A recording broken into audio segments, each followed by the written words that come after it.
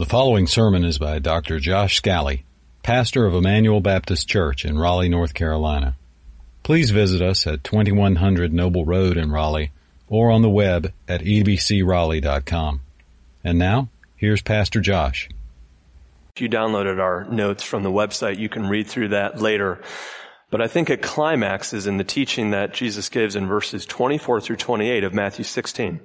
At this point, Jesus has performed incredible miracles.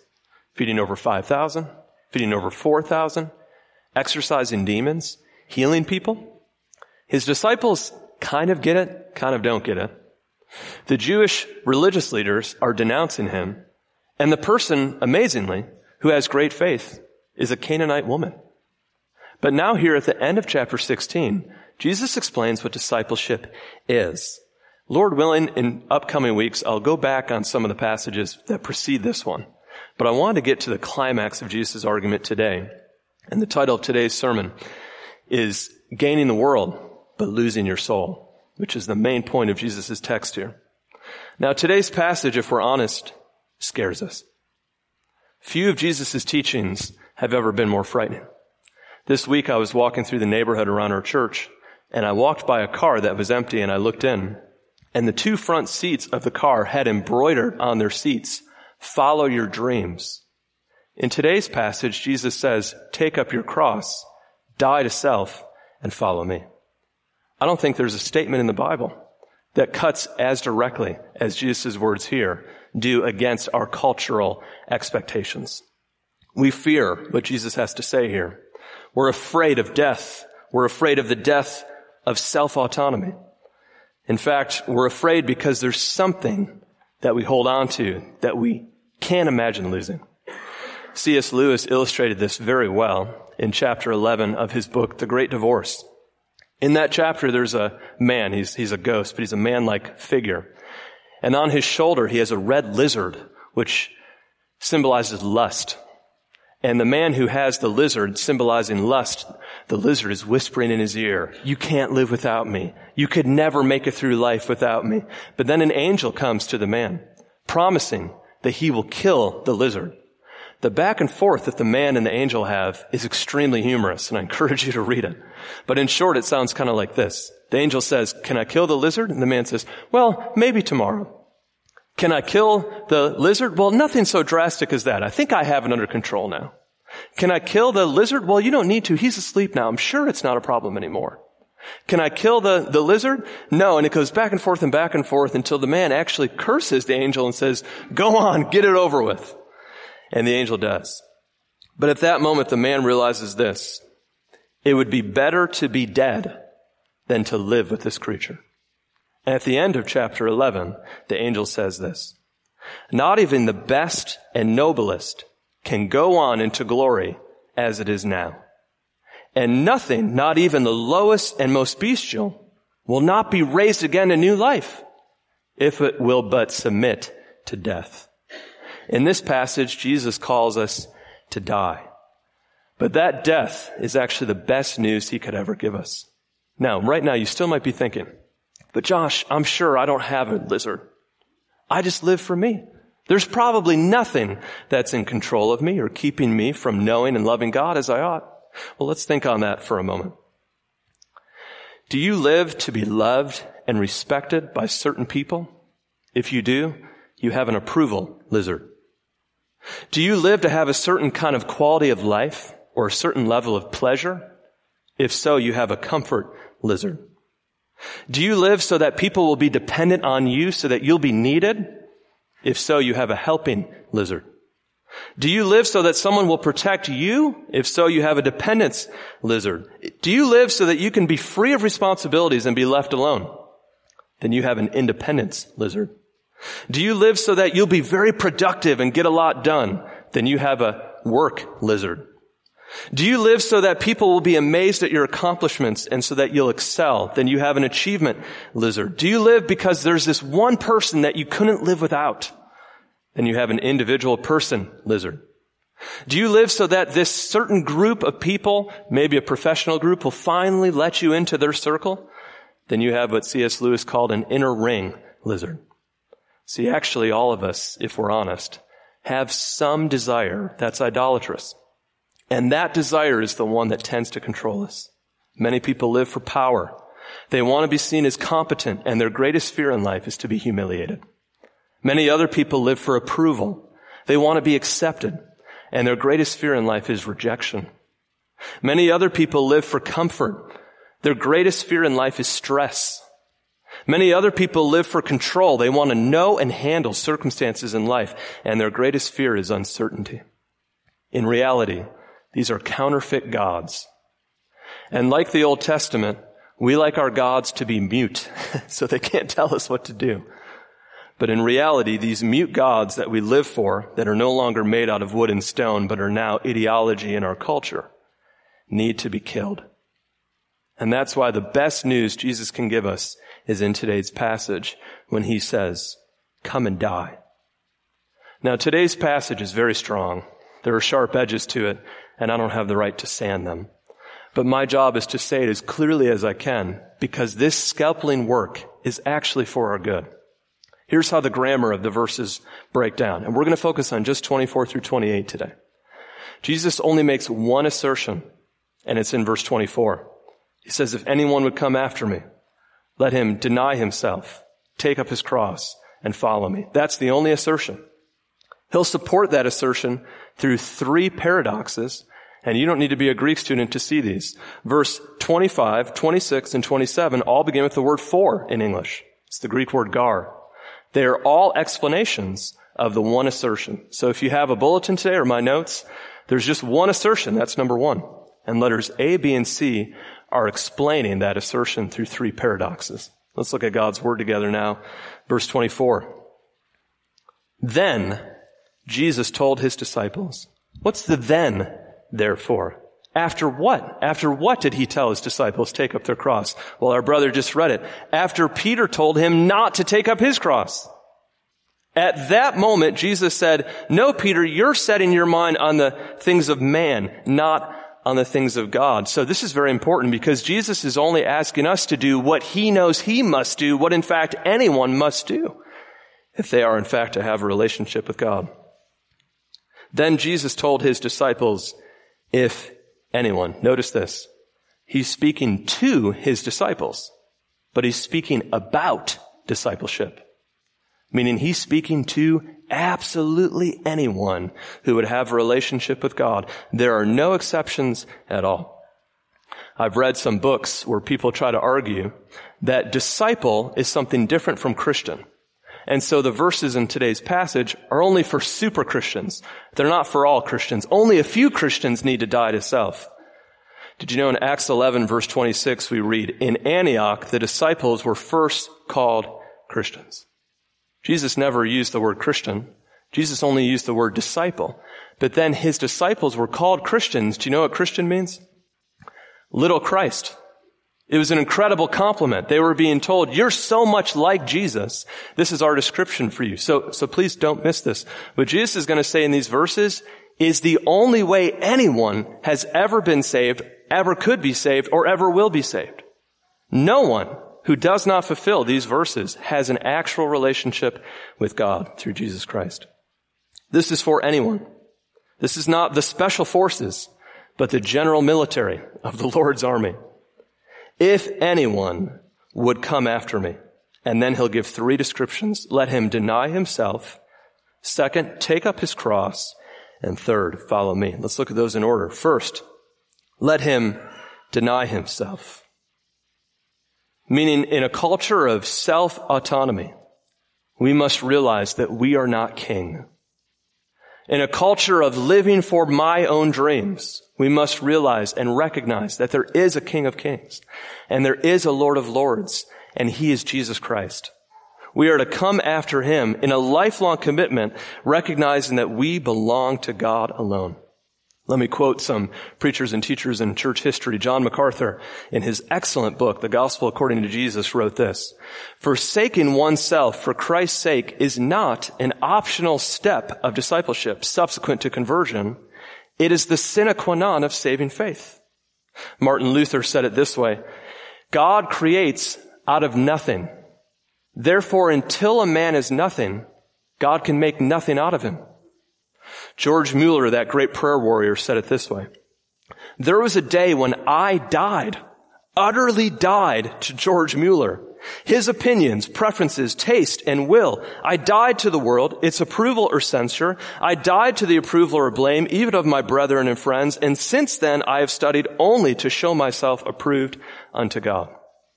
Or C.S. Lewis, who said it this way: "Until you have given up yourself to him, you will never have a real self." The first thing Jesus says, deny yourself. But now the next phrase in verse 24, take up your cross. What does that mean?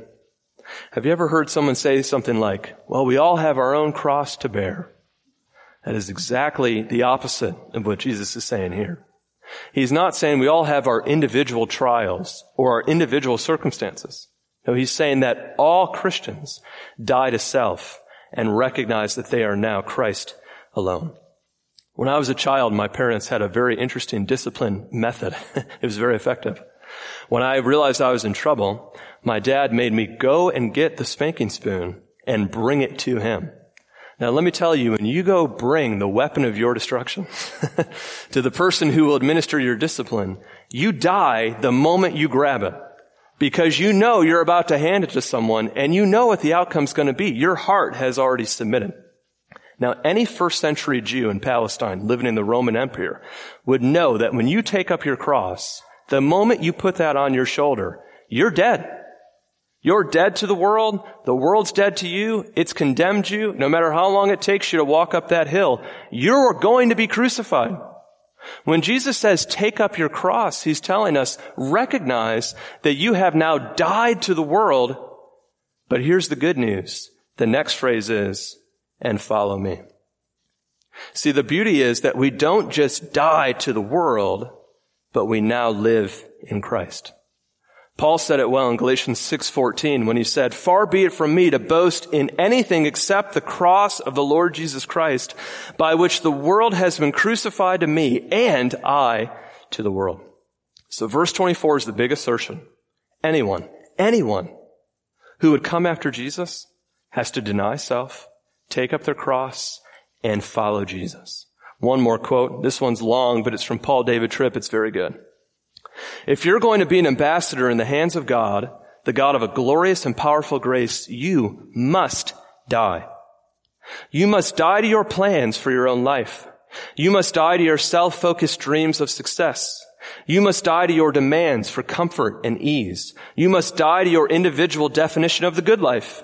You must die to your demands for pleasure, acclaim, prominence, and respect. You must die to your desire to be in control. You must die to your hope for independent righteousness. You die to your plans even for other people. You must die to your cravings for a certain lifestyle or that particular location. You must die to your own kingship. You must die to the pursuit of your glory in order to take up the cause of the glory of another. You must die to your control over your own time. You must die to your maintenance of your own reputation. You must die to you having the final answer and getting your own way. You must die to your unfaltering confidence in you. You must die. Have you noticed many people are willing to give up a specific habit or a specific routine, but they're not willing to give up the right to determine what habit they give up or to determine what routine they give up. Jesus is saying we die to the very seat of control at the center of our soul. We die not to peripheral things that we fast on or that we take an absence from. We die to the right to be our own. And here's why. Because of three paradoxes. And the first one is letter A on your notes. The paradox of self-absorption versus self-abandonment. Look in verse 25. Here's our first for. Here's why we must die. Take up our cross and follow him. Why? Because for whoever would save his life will lose it. The word would means desire or want. The word save means preserve or clutch. Whoever would clutch his life. Just one Greek thought real quick. The word life here, and it's also the word soul later in the passage, is the Greek word suke. There's two Greek words for life. One is suke and the other is bios. But suke means your inner self. We might say the real you, the eternal you. That's the one that you want to preserve and you want to hold on to. And Jesus says, if you try to hold on to the real and eternal inner you, you'll actually lose it. The word lose is very strong. It's the Greek word apolomui. You know where you've probably heard it before? John 3:16. For God so loved the world, and he sent his only son, that whosoever believes in him should not, you know what the next word is? Perish. That's the same word here. So the one who wants to hold his life will actually perish. His life will be in ruin. What he tried to clutch, he will actually destroy. Now, verse 25 continues with the flip side. But whoever loses his life for my sake will find it. The irony is, rather than self-absorption bringing you fulfillment, self-abandonment brings you fulfillment.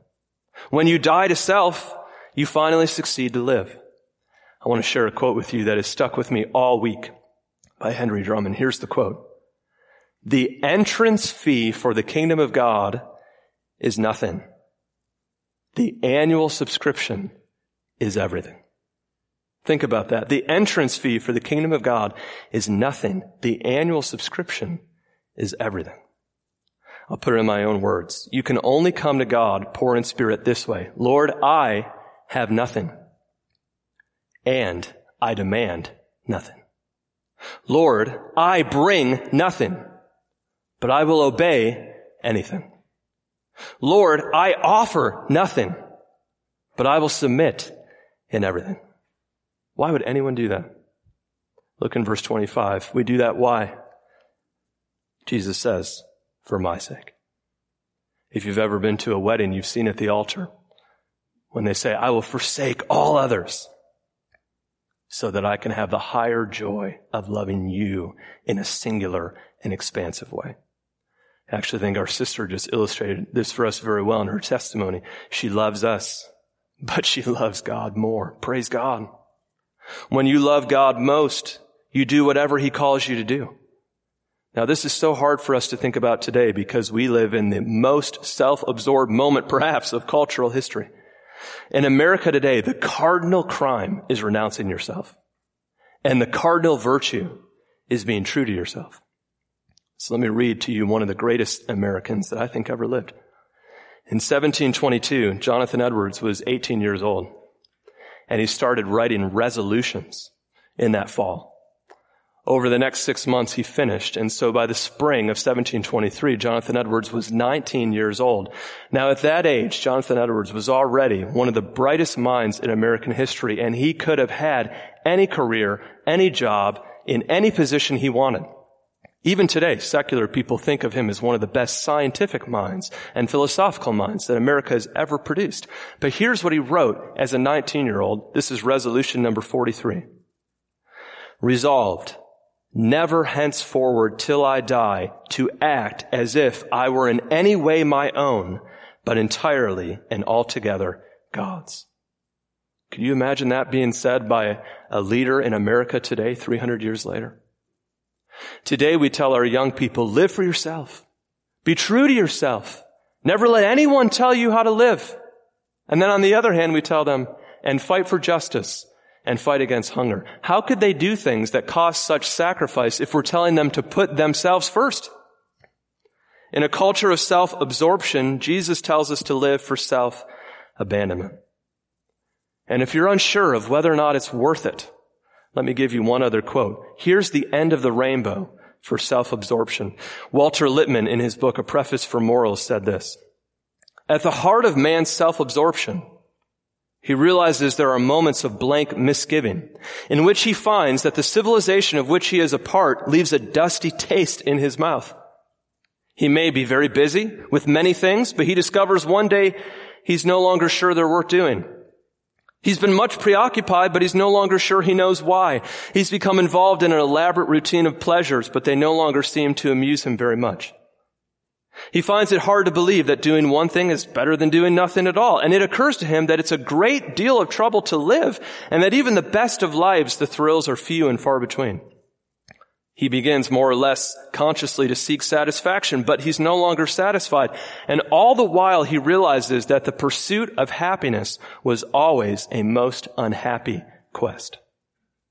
This is the reality of self-absorption. So it is in grace that Jesus says, whoever would keep his life will lose it, but whoever will lose it for my sake will find it. So that was the first paradox, but now the second is the paradox of this world's evanescence versus your soul's eternality. Look in verse 26. Jesus will ask two rhetorical questions with an obvious implied answer of nothing. Here's the first one. What will it profit a man if he gains the whole world and forfeits his soul? What if you owned Apple and Amazon and Microsoft and Google? What if you owned the economies for North America and Europe and China? What if, to put it more reasonably, you were the peak of your profession? What if you were the most attractive human in the world? What if you were the most well-liked? What if you spent your whole life avoiding serious sickness and you peacefully died in your sleep? What if all of your kids married well, achieved great careers, and produced adorable grandchildren? What if your endeavors never failed and you experienced unparalleled success? What if you went everywhere you wanted to go in life, when you wanted to go, and stay as long as you wanted to? What if you did all those things but never had Jesus? Would you make that bargain? This is why the verse concludes, what shall a man give in return for his soul? Some of you have a translation that says exchange. It's a commercial term. Would you make that bargain? The reason, honestly, we're afraid to die is because one of those questions might actually explain a desire that we think we could never live without. If this didn't happen, I couldn't trust Jesus. But remember, friends, this is not self-denial for the sake of self-denial. This is self-denial so that we can have Christ. That's why verse 25 says, for my sake.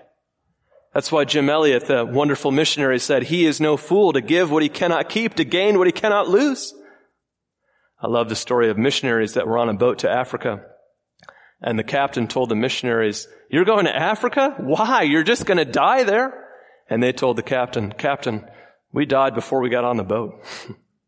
See, the reality of the gospel is until you're willing to realize that Christ is superior, you can't realize that everything else is inferior. If you won't abandon self, you'll stay self-absorbed. But let me point out one other thought.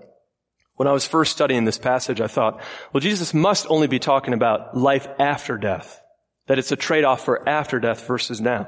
But actually, the grammar doesn't allow that because he uses some present tenses to explain it's not only that you lose your soul eternally, you do also in one very real sense lose your soul now. Alistair Begg told a story about a wealthy UK developer named Jordan Redland. After his death, he was cremated. And then he instructed that his ashes be turned into egg timers, and one was given to his accountant, and the other was given to the equivalent of an IRS agent in the UK. What Jordan Redland said was, one day I suddenly realized that I'd worked hard all my life, only to hand over my cash to the bank and to the tax man. So when I kick the bucket, I may as well go on working for them. See, the reality is not only do you lose your soul eternally, you lose it now. Perhaps you've heard the song by Ray Stevens called Mr. Businessman. Here are the lyrics of the song. Spending counterfeit incentive, wasting precious time and health, placing value on the worthless, disregarding priceless wealth. You can wheel and deal with the best of them, steal it from the rest of them. 86 anesthetic crutches prop you to the top where the smiles are all synthetic and the ulcers never stop. When they take that final inventory, yours will be the same sad story everywhere. No one really care. No one more lonely than this rich, important man. Let's have your autograph. Endorse your epitaph. Did you see your children growing up today? Did you hear the music of their laughter? As they set about to play, did you catch the fragrance of those roses in your garden? Did the morning sunlight warm your soul, brighten up your day? Do you qualify to be alive? Or is the limit of your senses only to survive? Hey, you better take care of business, Mr. Businessman. What will it profit a man if he gains the whole world and loses his own soul? Jesus says, if anyone would follow me, they must deny themselves, take up their cross, and come after me. And the first paradox is self-absorption versus self-abandonment. The second paradox is the world's fleeting nature versus your soul's eternality. But now the final paradox is agony and glory. This is verses 27 through 28. I think this one's the most complex, so may the Lord help me to say it as clearly as I can. Look in verse 27. For the Son of Man is going to come with his angels in the glory of his Father. Do you get the paradox of agony and glory there? So often when people thought of Jesus in his day, they thought he was insignificant and unimportant. A man of sorrows, acquainted with grief. He's come in the form of a servant, in the likeness of men. He was marred beyond human semblance. Surely this man is not important, but look at how he looks when he comes back. These are his angels. This is the glory of his Father that he is now seen in. See, in a culture that we tend to confuse what is glorious with what is agonist, Jesus explains where true glory is found. Furthermore, in our culture, we tend to think that some people are living a glorious life, not realizing that they will be assessed by Jesus, and then they will inherit only agony. So look at the end of verse 27. When Jesus comes with his angels, he will repay each person according to what he has done. If your translation says deeds, it's a little misleading because it's a collective singular. It means the sum of his life in relationship to God. Jesus will repay everyone according to the sum of our life in relationship to God. And many people that lived in seeming earthly glory will inherit eternal agony. And many people that thought life was challenging will find eternal glory. Self-absorption only leads to eternal ruin and agony. Self-abandonment paradoxically leads to eternal glory. But the last flip of glory and agony, I think, is the most confusing, but I think the most wonderful. Look in verse 28. Truly I say to you, there are some standing here who will not taste death until they see the Son of Man coming in his kingdom. What does that mean? How could some of his disciples not die before Jesus comes into his kingdom? How is that possible? Scholars are all over the map because this is such a difficult verse. Some argue, well, it must be the transfiguration because 2 Peter 1 verses 16 through 18, Peter talks about the glory that he saw when he was on the mountain. Other people think it's the sending of the Spirit in Pentecost in Acts 2. Other people think it's when the temple is destroyed in AD 70. Other people that I read think Jesus just got it wrong. We know that option's not valid. I don't think it's actually any of those four options. I think the option that's actually the right option, the reason we don't think of it, is because we still think of agony like secular people, and we don't see the glory that Jesus is trying to tell us about. What's going on in the context? What's the debate? Where does Jesus say he has to go? And his disciples say you can't go there. Where does Jesus say everybody has to go if they're going to follow him? Where is the place where the Son of Man will break into his kingdom? The cross. See, it's the place where defeat is expected that victory is achieved. That is where the Son of Man breaks into his kingdom, and we can't even see it because we're so used to thinking of agony and glory through secular terms. See, Satan tried to keep Jesus from the cross because at least Satan knew enough to know. This is where it is. See, what kingdom glory will the disciples see? They'll see that the cross gives picture to the crown, that the death gives window to the resurrection. I think you and I actually kind of know this. Think of all the hymns you know that glory in the cross. Near the cross, be my glory ever. O sacred head, now wounded. Have you ever heard someone say how odd it is that we have crosses? I've heard people say, well, you don't carry a guillotine on a necklace. You don't have a mushroom cloud on your arm. You don't have an electric chair hanging from your church. You're right. That's because we don't love death for death's sake. We love the cross because death died there forever. The cross is the place where glory emerges from agony. That's why verse 28, they will see the Son of Man break into the kingdom when ironically he hangs on a cross. Did you know that's the exact place where everybody thought Jesus had lost? If we were to keep going today and we went to Matthew 27, here's what we would read in Matthew 27 verse 39. Those who passed by Jesus derided him, wagging their heads and saying, "You who would destroy the temple and rebuild it in 3 days, save yourself. If you're the Son of God, come down from the cross." Verse 41, so the chief priests and the scribes and the elders mocked him, saying, "He saved others. He cannot save himself. He is the King of Israel. Let him come down from the cross, and then we'll believe in him." Do you know why you should believe in him? Because he didn't come down from the cross.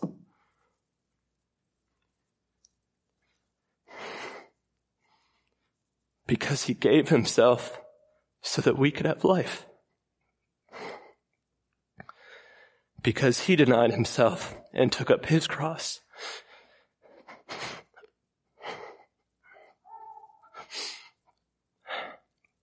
That's what makes him our King.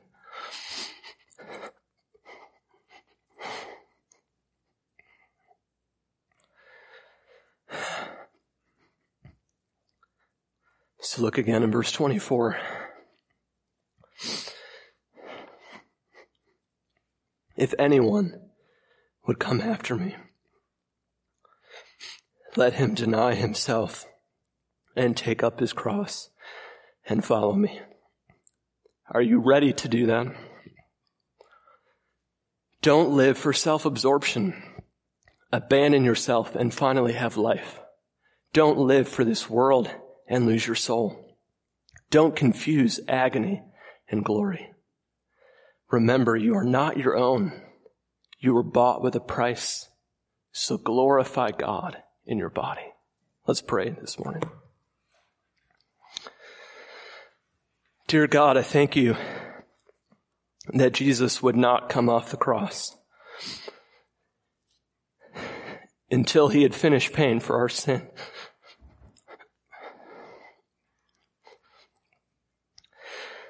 And I pray that we would die to self so that we can have true life.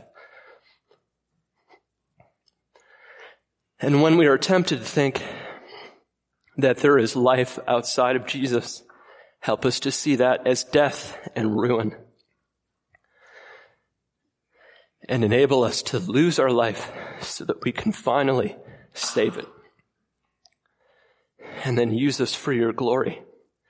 In Christ I pray. Amen. You've been listening to Josh Scally, pastor of Emmanuel Baptist Church in Raleigh, North Carolina. For more information and free access to other messages, go to ebcraleigh.com. That's ebcraleigh.com.